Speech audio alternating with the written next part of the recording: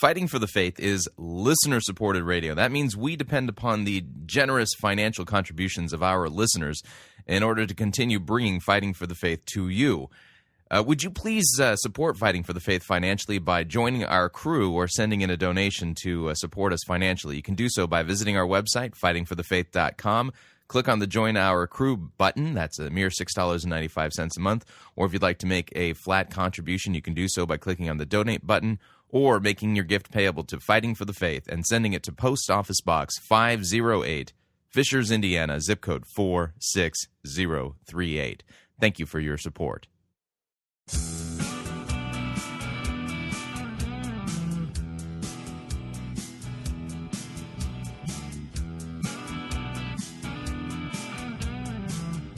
It's time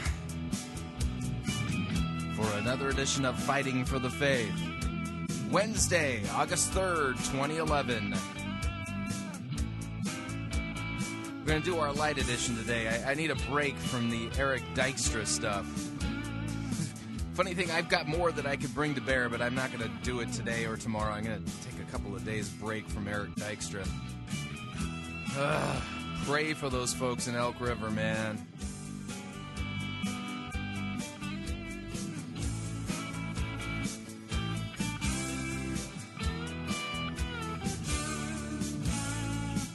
Thank you for tuning in. You're listening to Fighting for the Faith. My name is Chris Rosebrough, and I am your servant in Jesus Christ, and this is the program that dishes up a daily dose of biblical discernment, the goal of which, help you to think biblically, help you to think critically, and help you compare what people are saying in the name of God to the Word of God. There is just no shortage of crazy things being said about God, and, we do the politically incorrect thing. We name names. We let you hear the heresies direct from the heretic's mouth. We do the biblical comparative work and tell you why what they're saying really isn't what God's Word says. And, it's just a mess. But one of the things we like to do here, though, is something a little bit positive. Our light editions of Fighting for the Faith are dedicated to singular topics, and many times they're good lectures that'll help you understand what the Christian faith teaches and why it's true. And so... when I listen to the White Horse Inn, they've had a tagline that they've had for 20-something years now. I was in college, a student of Dr. Rosenblatt's when they started the White Horse Inn. It just takes me way back. But the tagline is knowing what you believe and why you believe it. The thing is that I'm not taking Michael Horton to task, but that doesn't work anymore. And the reason why it doesn't work is because people in their own churches aren't being taught the Christian faith. So it really should be what the Christian faith has taught and confessed from the beginning and why it's true. You may or may not believe it even if you're going to church. So it's just one of those weird things.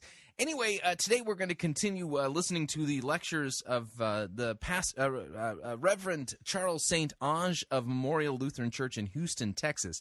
We're going to be listening to one lecture today, and the name of the lecture is, Did Jesus Really Rise from the Dead? Did Jesus really rise from the dead? This is a perennial apologetics question, and listen, even if you think you know the answer to this and why, you can say, I know why he rose from the dead and I can defend it. It's always good to review the basics. We never get past the basics. Never, never, never, never, never. In fact, one of the things that I do on a daily basis is part of my devotional reading involves Luther's Small Catechism, which is a summary of the basics of the Christian faith.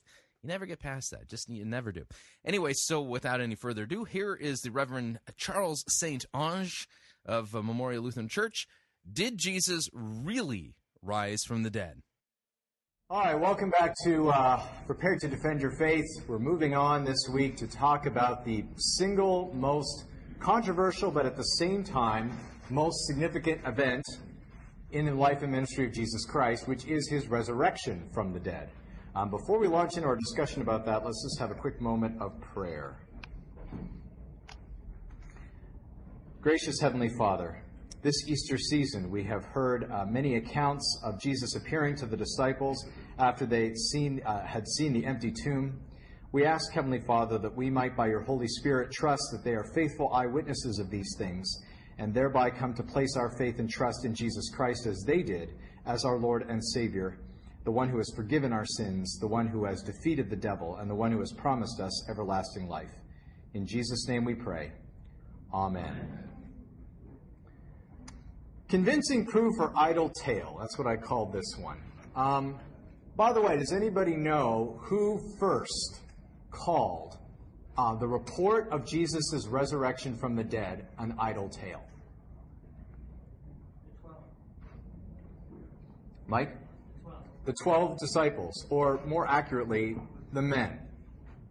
The men who were left in the city. It was the women who had gone to see and prepare the body of Jesus for final burial, who went to the tomb and found it empty, who came back and on their way back to Jesus saw the Lord, who then reported that he was in fact alive, and the immediate reaction of the disciples was that this seemed to them an idle tale. Do you know where that's recorded for bonus points? Not by Matthew. You got to think through. Each of the Gospels has a particular emphasis, and one of the Gospels particularly emphasizes the women who were involved in Jesus' ministry. Does anybody know what that Gospel is? No. No. Okay, it's not Matthew, it's not Mark, it's not John. We're losing Gospels here. It's not Thomas, it's Luke. Yes, Luke's Gospel. And so it's in Luke's Gospel. Luke spends the most amount of time, I think, of all the Gospels in recording Jesus' physical appearances after his death. Last week and the week before, I said we were going to mostly each week present the counter-argument for the thing we're going to discuss, the reason why most people have a problem with it. We're not going to really bother with that much this week. I think you can figure out for yourselves what the big problem is with the resurrection. Does anybody want to put it in words? Has anybody ever talked to an atheist or agnostic or a friend who's not a Christian, maybe of another religion, and talked to them about Easter and what their reaction was? Yeah, so somebody from another faith tradition, and they're the founders of well, basically, if your religion has a founder, not all religions do, those founders are all dead. They died and they stayed dead. Muhammad died and stayed dead. The Buddha, the original teacher, died and stayed dead. We alone are the religion that goes around with this nutty idea that our founder did indeed die, in fact, a particularly gruesome public death, unlike a lot of other people who died maybe in private or of old age, and then a few days later was alive. The earliest written record we have of the Easter message is actually not probably, we don't know this for certain, but probably the Gospels. It's likely what's written in Paul's first letter to the church in Corinth in chapter 15, where Paul, and he does this in a couple places in Corinth, delivers what sounds and has the formation of a creed. Paul says, I deliver to you what was first delivered to me, which is of first importance, that Christ died for our sins according to the Scriptures, that he rose again from the dead, that he appeared first to Cephas, then to James, then to the 12, and then to more than 500 Christian believers, most of whom, Paul writes, are still alive. In other words, they're accessible to you. You can go talk to them. And then Paul says, last of all, they appeared to me as one who was kind of born at the wrong time or in an unusual time. And later in 1 Corinthians 15, Paul pins his ministry on the Easter account. He says, if this did not happen, if Jesus in fact has somehow, or the devil managed to delude us all, so that all 500 of the people who've seen him, plus Cephas, Peter, Simon, and James, and me, are somehow not in our right mind, then Paul writes this, we are of all people most to be pitied.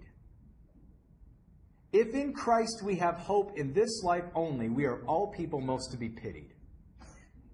In other words, what Paul's saying is, if Jesus really did die on the cross, and then that was the end of it, then we, Christians, are really stupid. Why are we doing this? Why are we going out there? Now, there have been many modern attempts to construct a Christianity apart from Easter. When I was in college, and I was in a very liberal Mennonite college, I remember one of my classmates writing an essay saying, if Jesus had not been raised, ought we still be Christian? And his thesis was yes. Complete contradiction to Paul. And he made a case for a resurrectionless, Easterless Christianity. That Jesus still, said some nice things about being nice to people and trying to be good. But that was never what Paul preached, what Christianity was all about. It was not about being nice. That was a corollary. It was an after effect. The main event was that we can sacrifice our lives in this world for the sake of our neighbors because we will yet live. We in our day and age tend to be much bigger on the judgment idea. And don't we need to go out there and tell the people that are not Christian that they're going to hell? That message is never present in the epistles. It's not that it's not true, but it's not the main message. The main message of the apostles is to proclaim victory over sin, death, and the devil in Christ. And let the chips fall where they may, because we have no control over what happens with that message. God has simply told us, go out and proclaim the euangelion. The euangelion is the good news, the gospel. And euangelion was a word used in Greek for a victory announcement. If your city sent out troops to fight against somebody else, you didn't have internet. You didn't have text messages. You didn't have reports every second from the front saying, ooh, things went really well this hour. We killed more of them than they killed of us, so things seem to be going well. What happened is the battle got fought, and then somebody got picked to run back to the hometown and declare the euangelion if they won. That was the technical term that was used. They declared the victory. Over there, victory has now occurred, and therefore we who are over here can party. And that is the reason why the apostles are told to go out and preach this victory announcement. And the victory is over sin, death, and the devil, not over all the people that won't believe. Because we don't know who's going to believe. We don't even know we won't know until the next life who's going to be there standing beside us. There are going to be people with us that we didn't expect to see. There are going to be people that we thought we might see who won't be there. But that we're going to get to in a minute. Here's the thing. A lot of people will talk about the resurrection, we'll talk about Paul's message, and people will say, well, that makes sense because 2,000 years ago, people were stupid. They didn't know any better. People rose from the dead all the time. People believed in ghosts. They believed in a life in the hereafter. And so this was no big deal, right? The apostles are going out there saying, yeah, our founder was crucified 3 days later. His tomb was empty, and we saw him appear to us bodily. And everyone's like, oh, yeah, that sort of thing happens. No.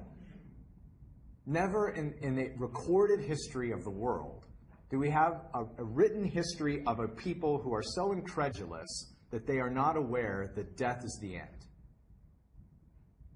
N.T. Wright, who wrote one of the definitive now texts on the Easter event, said, Christianity was born into a world where its central claim was known to be false. Now, what did he mean by that? It means the same thing we mean today in the 21st century. You go out and tell people that somebody who died 3 days later appeared to you bodily from the dead and his tomb is empty. The immediate assumption is not, oh, he must have been raised from the dead. The immediate assumption is what? Something really weird's going on. Either he really wasn't dead and he clawed his way out of the coffin, or somebody's pulling a fast one. We have never had a time in recorded history where people just assumed that resurrections happen. What makes the resurrection event so controversial? It's controversial because it doesn't leave a lot of wiggle room for people to say, well, Christianity is just one path among many. What did I say about the founders of all these other religions? They died and they stayed dead. Now, here we are going around saying our founder, within history, lived, was crucified, sub Pontio Pilatus, right? Under Pontius Pilate. We talked about this last week. We established last week Jesus is a historical person. And now we go and say, and he is still alive. He rose from the dead. that doesn't leave a lot of room for saying, well, you can take it or leave it.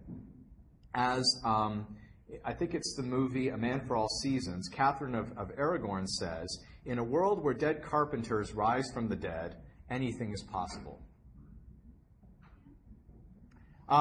There was a commercial that a church in California wanted to have played in a movie theater, and I'm just going to play it for you now.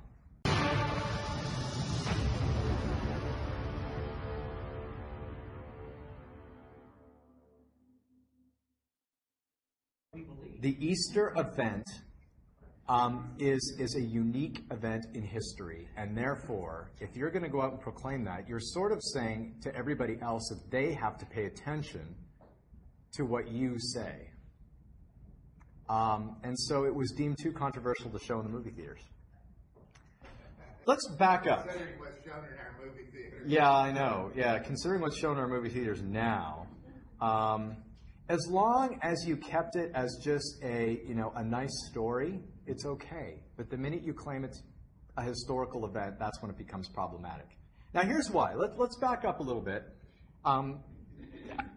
Actually, to the decades and centuries before the Easter event, and talk about what Second Temple Judaism taught about life after death. Okay, so let's talk about the Jews first.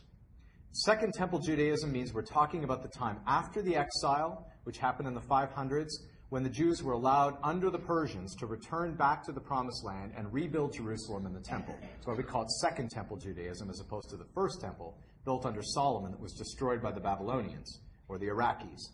That's the Iraqis. Then the Iranians freed the Jews and allowed them to go home. History is very strange. Now Iran wants to destroy Israel, but Iraq is kind of okay. And the Pharisees, one of the groups we hear a lot about in the Gospels, and I'm going to tell you why, actually believed in a resurrection from the dead. They actually believed in a spiritual life. They believed in the message of the prophets in the Old Testament. And so Jesus, I think, naturally spends most of his time hanging around with them because they're worth talking to, even if they don't get it. They're actually sort of on the same page. They sort of can understand where Jesus is coming from. Now, this is what the Pharisees taught about the resurrection, and this still is held by most conservative Jews and Orthodox Jews to this day, that when Israel is finally restored to its land and Messiah comes and enables that to happen, there will be a resurrection of all the faithful who have died beforehand so that they can participate in this new life in the new Israel. It didn't seem fair to them that the people who had struggled and had died prior to the fulfillment of all things should stay dead. It seemed more in keeping with God's nature that he would return them to life. But that life was a physical life in this world, in a real piece of real estate, living a real life. Okay, so they believed in a resurrection of the body. And though they did believe that there was a soul or a spirit that survived after death, that was only the guarantee that you would be raised bodily from the dead at the consummation of all things when the land is restored to Israel. Now that might help you understand a lot of the Gospels. Would help you understand maybe the interaction that Jesus has with the Pharisees. Would help you understand things like the disciples coming to Jesus and say, when will be the restoration of all things, and when will Israel be restored? This is what they're talking about. It's like, well, when, are all the dead going to be raised and we're going to be living in peace under our own leadership? That was Second Temple Judaism. The Sadducees, another group within Second Temple Judaism, did not believe in a resurrection. This life is it, okay? And our calling before God is to live this life as faithful Jews, to participate in the rituals of temple, and that's it. They stuck to the first 5 books of Moses. They really didn't have no truck with the prophets. They didn't consider that reliable. We have the 5 books of Moses. Let's stick with Moses. One of the reasons they didn't like the Pharisees running around talking about this resurrection all the time is that believing in a resurrection leads you to take foolish risks. leads you to sacrifice, right? Because, well, okay, so I die in this world. Now, obviously, the world was not Jewish back then. In fact, the world outside of Palestine was heavily influenced by Greek philosophy and thought. One of the great thinkers of the ancient Greek world was Homer. And by reading the Odyssey and the Iliad, and we could get sort of a picture of what Homer and his time period thought about life after death. Homer seems to have thought that life was primarily physical, although you do have a soul that survives death. But that soul is a mere shadow of real life. You really don't, you're not really looking forward to death and what's going to happen to your soul. For lack of a better word, the afterlife is sort of hellish. It's not a place you really want to be. All the descriptions of the underworld leave you kind of thinking, ugh, who wants to live there? Why have you left the light of the sun and come here to behold the dead and the place where there is no joy? That's what one of the members of the underworld says to, I can't remember who it is that goes down to visit the underworld. But he's like, what are you doing here? Why do you want to come down to this place? So life was the best thing. Even though your soul survived death, it wasn't something that you particularly look forward to under that ancient kind of Greek mode of thinking. This thing kind of changes around with Plato. Not Plato that you play with. Olivia's just learning about Plato in first grade. Classical education, they've covered all this stuff. And my mnemonic for her is, I always say, he's the philosopher you'd like to eat off of. And she goes, Plato, every time. She gets it. For Plato, life was not primarily physical, it was primarily spiritual. And the dead are free. They are free from the shackles that life has imposed upon us in this world. Plato was the original Yoda. Remember in the old Star Wars movies where Yoda talks to Luke about the Force and how the universe binds together, and he's like, numinous creatures are we, not this crude matter, and he pulls at his body. The body is not who we are. The Force is who we are. The Spirit is who we are. The soul is what we are. And so death was something not to dread, but to look forward to. Because when your body dies, your spirit is free to go to, essentially, heaven. Freed from their chains, from that prison house, the body, for what you call life is in fact death. That's what Cicero wrote. Disembodied spirits arise to the heavens to join in eternal converse with one another. You get to meet Plato and Socrates and Aristotle and have these long philosophical discussions with them. Now, of all these pictures of the afterlife, Second Temple Judaism, the Pharisees and the Sadducees, Homer and the ancient Greeks, Plato, and they're getting into the modern, 400s, 300s Greek thought. Which of these is closer to the standard American imagination of what the afterlife really is all about? Yeah. How many of you would think Plato sort of sounds like, well, yeah, that's what most Americans believe? I'm not going to ask you what you believe. I'm just going to ask what your friends and neighbors believe, right? I have this friend, pastor, who thinks that. We always love those questions. The problem is it's changing. That's the problem. Well, it's always changed. That's the other reason I showed this. Ideas of the afterlife have always been in flux. They've always changed. But none of these beliefs are anchored in what? Except maybe the Jews.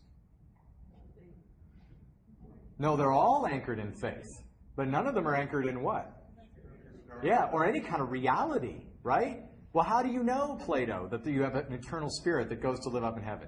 Well, I don't know. It seems nice. Well, actually, he did have a logical sort of proof for why he thinks that it is. But there was not anchored in history.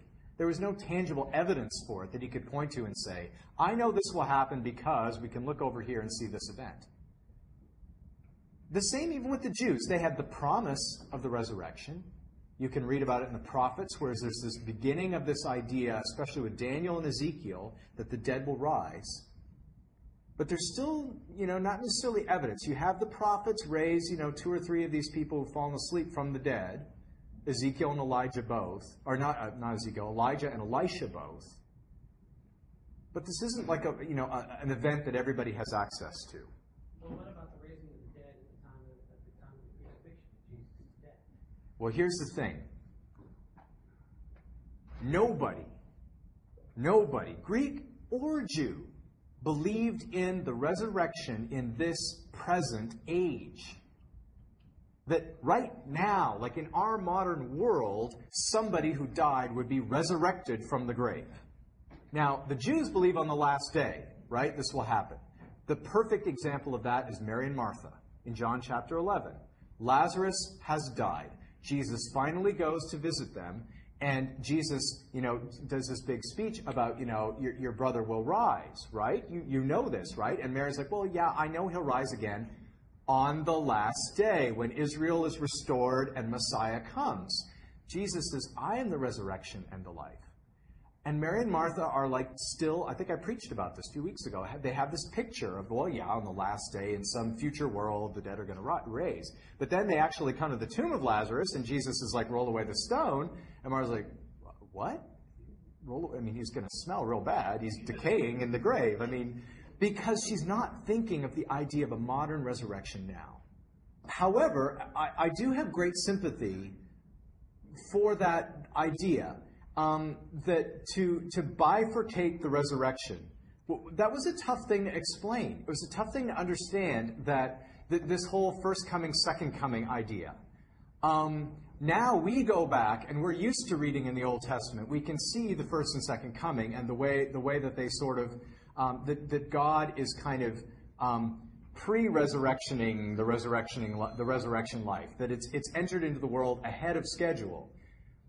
But that is hard if you've not grown up with reading the Old Testament that way, the Hebrew Scriptures, to see that. And that is where we have to say, well, I can understand that it's hard to see, but Easter.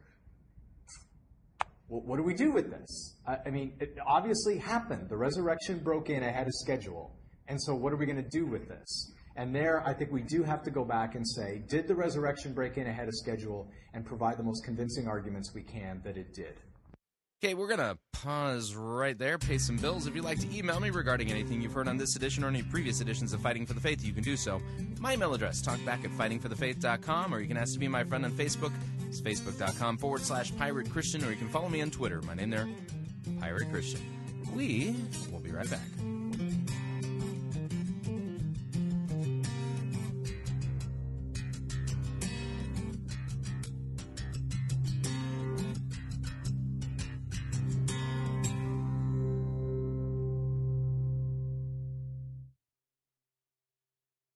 Because only good theology leads people to heaven. You're listening to Fighting for the Faith.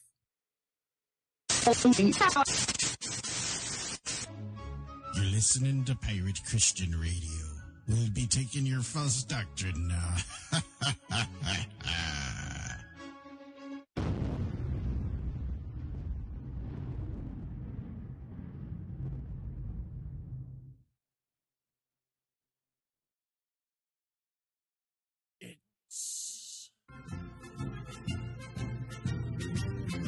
Monty Python's Flying Circus Church.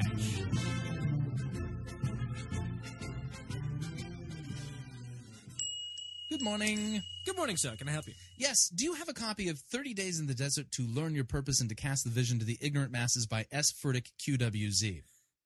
Well, I don't know the book, sir. Never mind. How about 101 Ways to Build a Megachurch and Make Big Bucks? Well, some American gentleman whose name eludes me at the moment. I believe his last name rhymes with Shin. No, well, we haven't gotten in stock, sir. Oh, well, not to worry. Can you help me with the Screwtape Letters? Yes. C.S. Lewis. No. I beg your pardon? No, Harold Wapcat. I think you'll find C.S. Lewis wrote the Screwtape Letters, sir. No, Lewis wrote the Screwtape Letters with one C. This is the Screwtape Letters with two C's by Harold Wapcat. The Screwtape Letters with two C's. Yes, I should have said that. Yes, well, in that case, we don't have it. Funny, you've got a lot of books here. Yes, we do, but we don't have the Screwtape Letters with two C's by Harold Wapcat. Pity. It's more thorough than Lewis's. More thorough? Yes, I wonder if it might be worth looking through all of your Screwtape Letters. No, sir, all of our Screwtape Letters have one C. Are you quite sure? Quite. Not worth just looking. Definitely not. All right. How about The Great Divorce? Yes, well, we have that. That's Grate, Divorce, but also by Harold Wapcat. Yes, well, in that case, we don't have it. We don't have anything by Harold Wapcat. Actually, he's not very popular. Not The Problem of Pain. That's Proablum.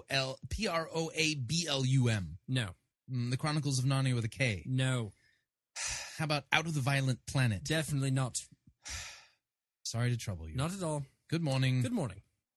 Oh! Yes. I wonder if you might have a copy of Perilous Landra. No, as I said before, we're right out of Harold Wapcat. No, not Harold Wapcat. C.S. Lewis. C.S. Lewis. Yes. You mean Paralandra? No, Perilous Landra by C.S. Lewis. That's Lewis with two S's, the well-known feminist lesbian theologian. No, well, we don't have Perilous Landra by C.S. Lewis with two S's, the well-known feminist lesbian theologian, and perhaps to save time, I should add that we don't have Dandy Landra by C.S. Lewis, or The Penultimate Battle by Clive Staples' Chewbacca, or even Out of the Silent but Deadly Planet by B.S. Lewis with 4 eyes and a silent Q. What a pity. That's my favorite. Why don't you try Zondervan? I did. They sent me here. Did they? I wonder. Oh, do go on, please. Yes, I wonder if you might have the amazing adventures of Pastor Perry Noble and his intrepid spaniel Stig amongst the giant purpose-driven pygmies of Beccles. Volume 8. No, don't have that. Funny. Got a lot of books here. Well, I mustn't keep you standing here, thank you. Oh, well, do you have... No, we haven't. But sorry, it's 1 o'clock. We're closing for lunch. I saw it. What? I saw it over there. Religious Bodies of America by F.E. Meyer. Religious Bodies of America by F.E. Meyer. Yes. Bodies. Yes. Mayer. Yes. Yes, well, we do have that as a matter of fact. The expurgated version. I'm sorry, I didn't quite catch that. The expurgated version. The expurgated version of Religious Bodies of America by F.E. Meyer? The one without the Lutherans. The one without the Lutherans? They've all got the Lutherans. It's a standard religious body. The Lutherans are in all the books. Well, I don't like them. They baptize infants. All right, I'll remove it. Any other religious bodies you don't like? I don't like the Presbyterians. The Presbyterians, right. Presbyterians. There you are. Any others you don't like? Any others? The Methodists. The Methodists. Ah, yeah, they are. There you are. No Lutherans, no Presbyterians, no Methodists. There's your book. I can't buy that. It's torn. I wonder if you have... No, go on. Ask me anything. We got lots of book here. You know, it's a bookshop. How about Osteen brushes his teeth? No, we don't have that one. Funny. The Gospel According to Rob Bell. No. Try me again. I know. Martin Chemnitz's The Two Natures in Christ. No. What? Yeah, Martin Chemnitz's The Two Natures in Christ. Martin Chemnitz's Two... Yes, we got it. I seen it somewhere. Yes, I found it. It's here. Got it. Yes, here we are. Martin Chemnitz's Two Natures in Christ. There's your book. Now buy it. I don't have enough money. I'll take a deposit. I don't have any money. I'll take a check. I don't have a checkbook. I got a blank one. I don't have a bank account. Right. I'll buy it for you. There we are. There's your change. There's some money for a taxi on the way home. There's your Wait. What? I can't read. You can't read. Right? Sit down. Sit. Are you sitting comfortably? Right. Chapter 1. Because the person of the incarnate Christ is made up of two natures, the divine and the human, united into one hypostasis, there follows from this a communion of attributes.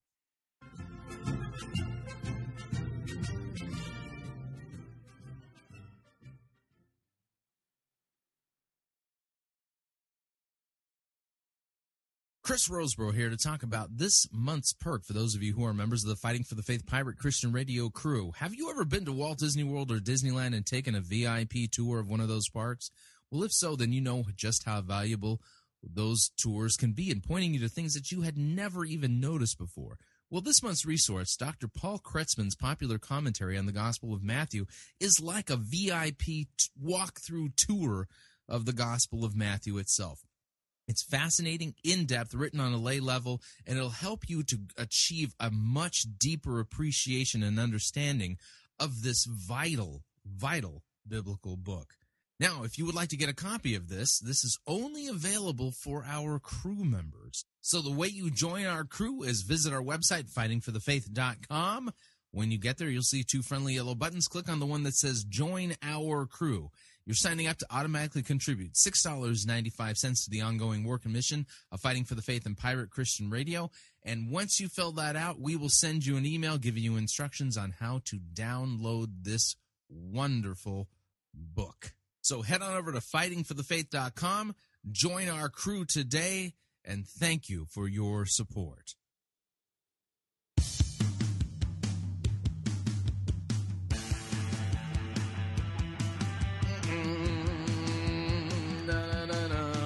All right, we are back.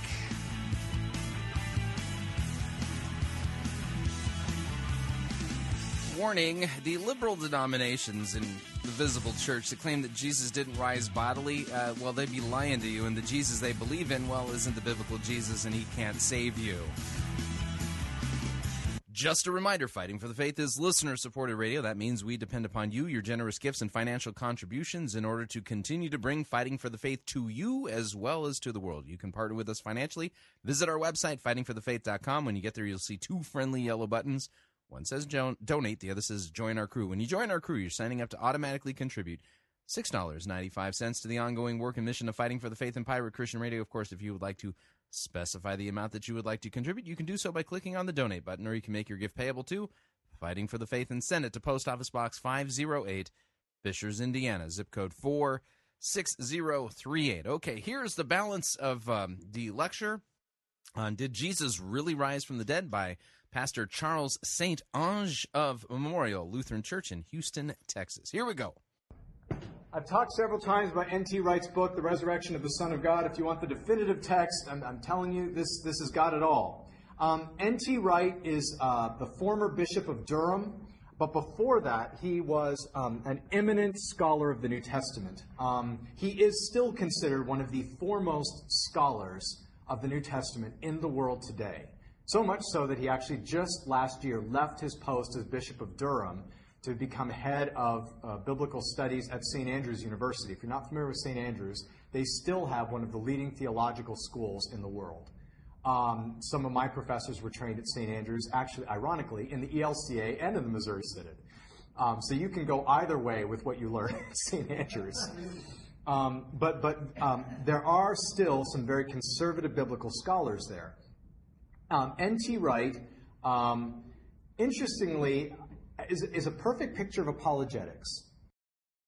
Now, before you get too nervous here, keep in mind, N.T. Wright's early works on the resurrection of Jesus, his early apologetic works, they're brilliant. They're fantastic. And there's nothing wrong with them.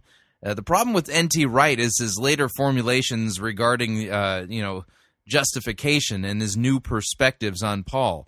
As a result of it, N.T. Wright has become a dangerous teacher. So here, Pastor St. Ange is embracing N.T. Wright's earlier work, and apologetic works on the resurrection, which are worth picking up, reading, and using his arguments. They're fantastic. As far as his theology of imputation and the new perspectives on Paul, that's just flat out, it's heresy. It's wrong. It's not correct. Remember at the very beginning we talked about 1 Peter 3:15, which is our guiding verse, to always give a reason for the hope we have within us, but to do it with gentleness and respect? That's N.T. Wright. And he made a real name for himself in the 90s, showing up to Jesus seminar meetings. How many of you remember the Jesus seminar? These were the, black ball, Jesus really said it. Gray ball, he might have said it. Pink ball, he probably didn't say it. Red ball, he definitely didn't say it, sort of thing. And they rewrote the entire Gospels, say what Jesus did and didn't do. N.T. Wright would show up at these meetings, who actually takes the Gospels as the Word of God. And he said, hey, guys. And they're all like, oh, crap.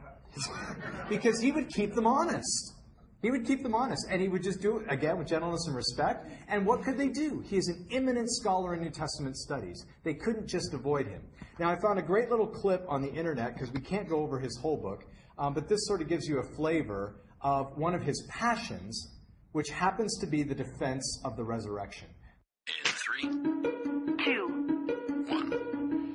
The resurrection of Jesus took everybody by surprise. The disciples weren't expecting it. They knew perfectly well if you followed somebody who you thought was the Messiah and he got killed, then that was it. We know of at least a dozen other messianic or prophetic movements within the 100 years either side of Jesus. They routinely ended with the death of the founder. And if the movement wanted to continue, they didn't say, oh, he's been raised from the dead. They said, let's find his brother or his cousin or somebody who can carry on this movement. We can see how those Jewish groups did that. This one did it differently. They had James, the brother of Jesus, as this great leader in the early church. Nobody said James was the Messiah. They said Jesus was the Messiah. Why? He's dead. They got him. Didn't you realize? They crucified. No, he was raised from the dead. The only way you can explain why Christianity began and why it took the very precise shape it was is, let's say it cautiously first, they really did believe he was bodily raised from the dead.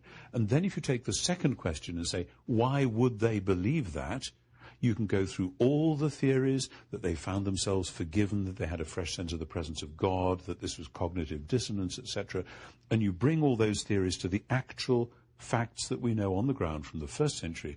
They just don't fit. The only way you can explain the rise of the early Christian belief that Jesus was raised is that there really was an empty tomb. They really did meet Jesus alive again in a transformed body, and the thing makes sense. Of course, when I wrote a big book on this, my philosophy tutor from Oxford, who was an atheist, read it, and he said, great book, you really make the argument. He said, I simply choose to believe that there must be some other explanation, even though I don't know what it was. I said, fine, that's as far as I can take you. I can't bully you into saying, therefore you must believe, because to do that requires a change of worldview. But once you change the worldview and say maybe there really is a creator God, and maybe this creator God really is sorting out this sad old world at last, then everything else makes sense in a way that it doesn't with any other possibility.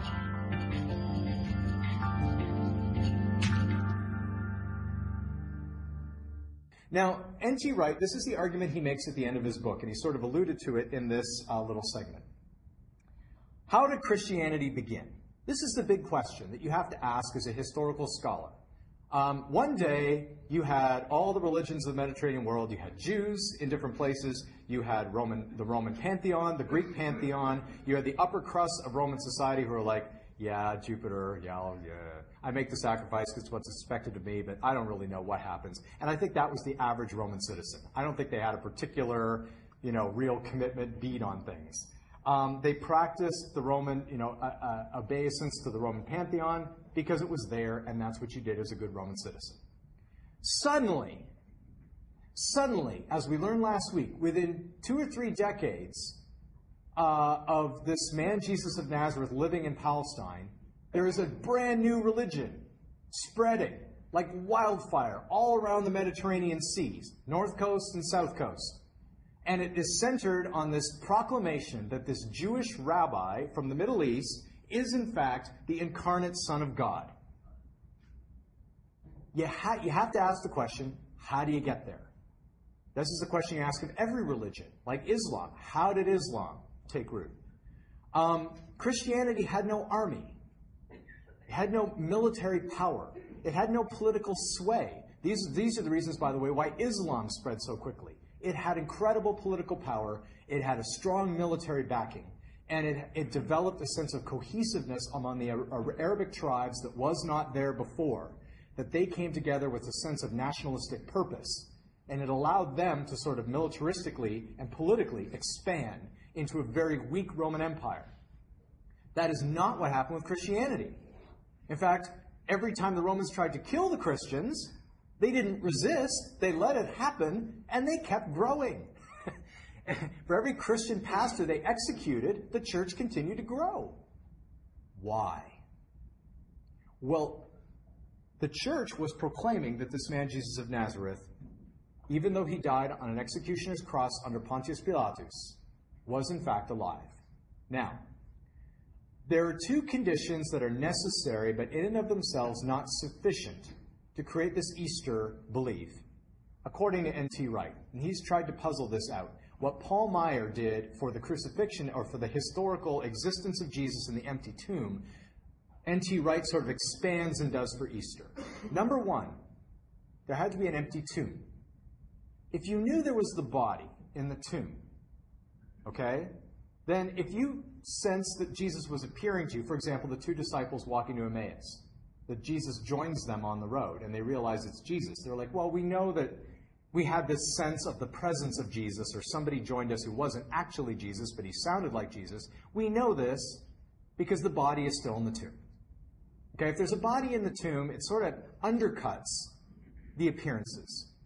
Remember, these disciples are not stupid. You can't get away with that argument. They know the dead don't rise. They know that.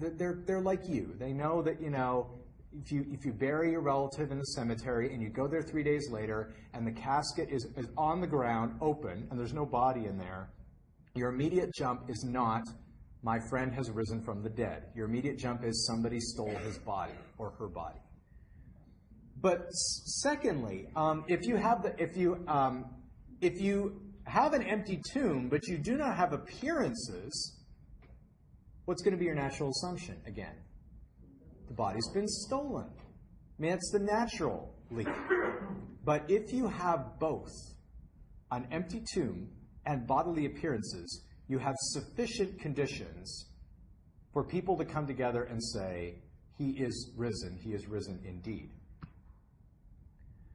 Now, Paul Meyer, who's one of our vice presidents of the Missouri Synod, just retired from Western Michigan University, where he taught ancient history, has written a lot about the historical existence of Jesus, his crucifixion, and his resurrection from the dead. And in the 70s, wrote what is still considered the definitive paper demonstrating that on the basis of historical study, if we apply the same methods to Jesus' life and death that we would to any other ancient figure at the same time, we would have to come to the conclusion, at a minimum, that the tomb is empty. If all the evidence is weighed carefully and fairly, it is indeed justifiable, according to the canons of historical research, to conclude that the sepulchre of Joseph of Arimathea, in which Jesus was buried, was actually empty on the morning of the first Easter, and no shred of evidence has yet been discovered in literary sources, epigraphy, or archaeology that would dispute this statement. Dr. Meyer put that out there in the 70s to the rest of the world that engages in historical studies. Not the Jesus Seminar people and people who really don't have any background in history. But he put it out there for the historical academic community and said, I want you to, attack my argument. Have I made the case or not? And interestingly, he had a professor from a university in Tel Aviv, a professor of Jewish studies, who wrote him back and said, I think I have to concede your point. The tomb was empty. There's no other explanation based on historical sources for what was going on than to say the tomb was empty. So, of course, Dr. Meyer's next question to him was what? What happened to the body? What happened to the body? And he happened to subscribe to what's called the swoon theory. Does anybody know what the swoon theory was? It was popular for a while. That Jesus didn't actually die on the cross. That for once the Roman centurions screwed up. The first time in history, they took a body off the cross that wasn't dead. And in the cool of the tomb, Jesus revived, covered with scars and blood and massive blood loss and everything, and staggers out of the tomb on Easter morning. And everybody says, oh, he's been resurrected from the dead. But the professor went on to say, I'm writing this book about Jesus and the Jewish faith. I'd like to include your argument for the empty tomb. I'm going to write what I think happened, why the tomb was empty.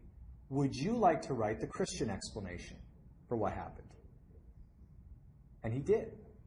So here he is with this Jewish textbook that was used in Israel in some of the universities, where Dr. Meyer has this response to why Christians believe Jesus was in fact raised from the dead. Well, what are some of the other arguments? Well, perhaps these are the ones that have come up. Peter and John went to the wrong tomb. And besides, the women are stupid.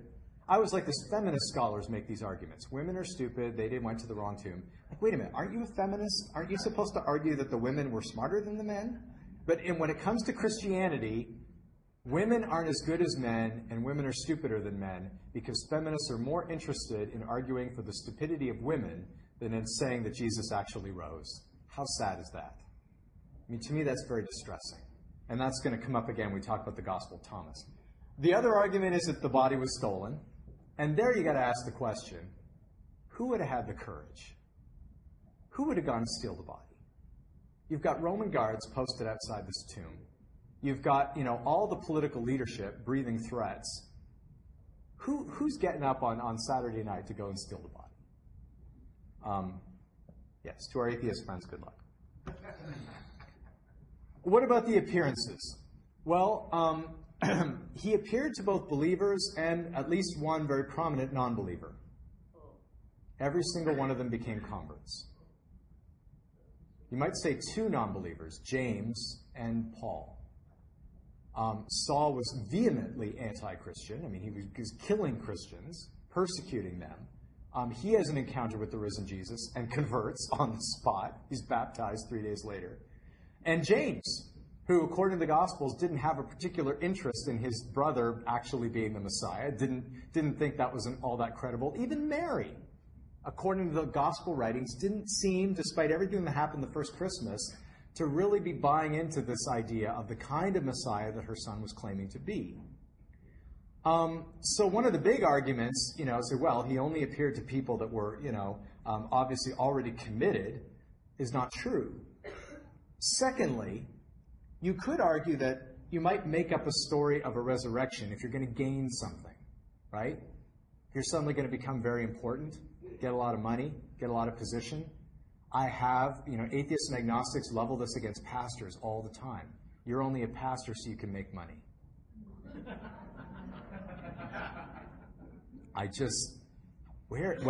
And if you think about it in the United States, the pastors who make the news, pastors I use loosely, do make a lot of money. But they make a lot of money by not preaching what? They don't actually preach Christianity, which enables them to make a lot of money. So it's kind of a counter-argument. It's in favor of our argument. Again, in favor of the disciples actually seeing Jesus because they didn't turn out that way. By the way, I was out at the bus stop one time. I was taking the bus home, and this guy, I was dressed like this, and this guy looked me up and down. So what are you doing here? So I'm taking the bus home. He says, don't you have a car? I said, well, it's a long story. My car is in the shop, and my wife has the other car. And it's like, I thought all you pastor people were rich. It's not to say that, we don't have, that we're not doing well, but, I am no Joel Osteen. Praise be to God.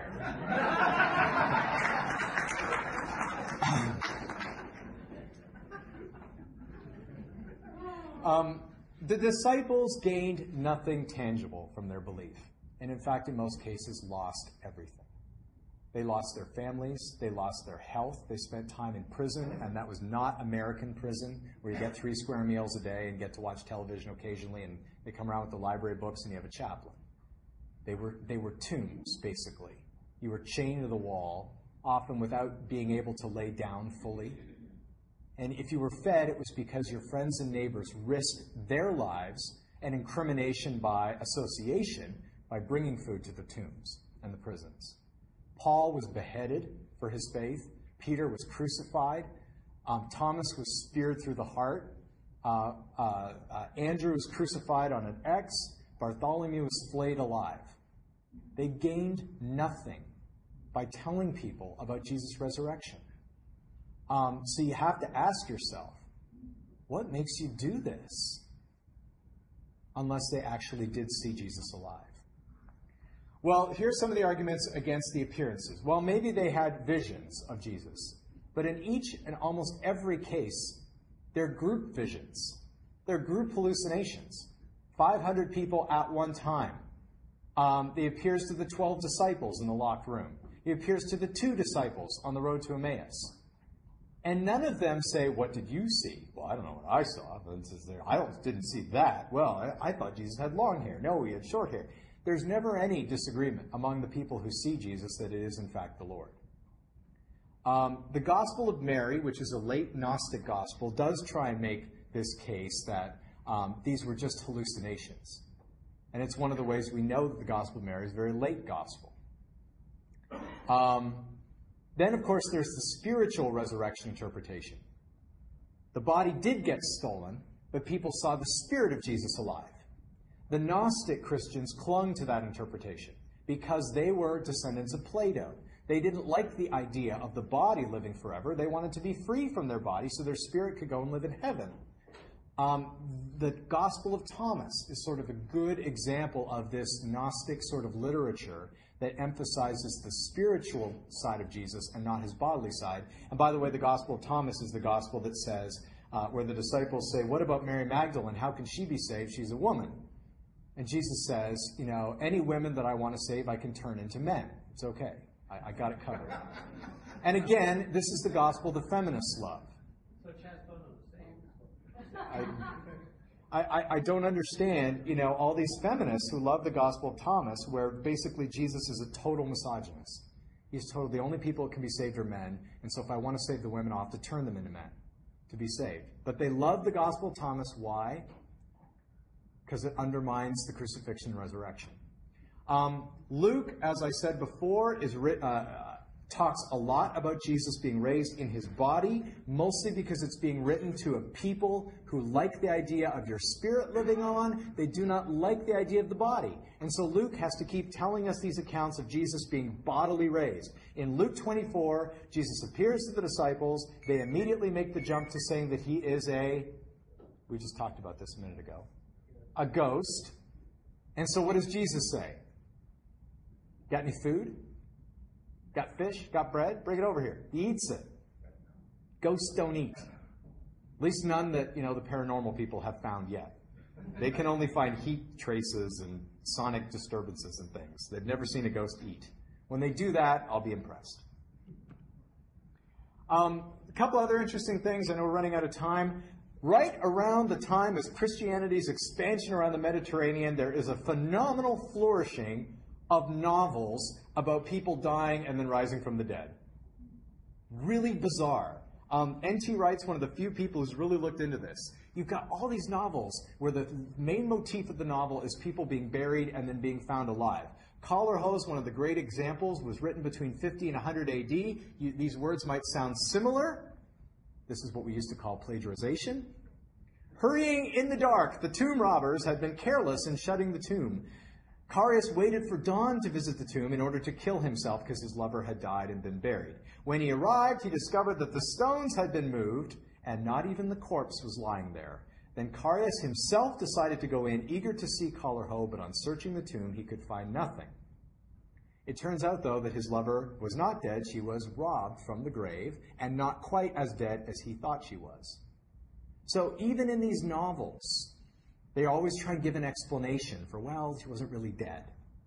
But here's my favorite example of historical evidence from outside the scriptures that Easter was making an impact on the Roman world. There was an inscription found, dug up archaeologically near Nazareth, where an emperor, and it's presumed to be Claudius, issues an edict warning of penalties for anyone found to be breaking open or violating tombs. Why? Why is the emperor over in Rome caring about what's happening in the Middle East and writing an edict saying, no more grave robbing? That's it. I'm putting an end to it right now. Why? Unless it was changing the world, this message of these crazy Christians going around saying that the tomb of their Lord was empty and that he was in fact alive. And it was causing no end of grief, as we heard last week, among the Jewish community in Rome, to the extent that Claudius ends up ejecting the Jews out of Rome for all of the controversy going on in their community about this man named the Christ. And he decides to put an end to it by saying, that's it, no more grave robbing. Which means nobody ever found the body. So I conclude with some words from John Updike, which I think are very telling.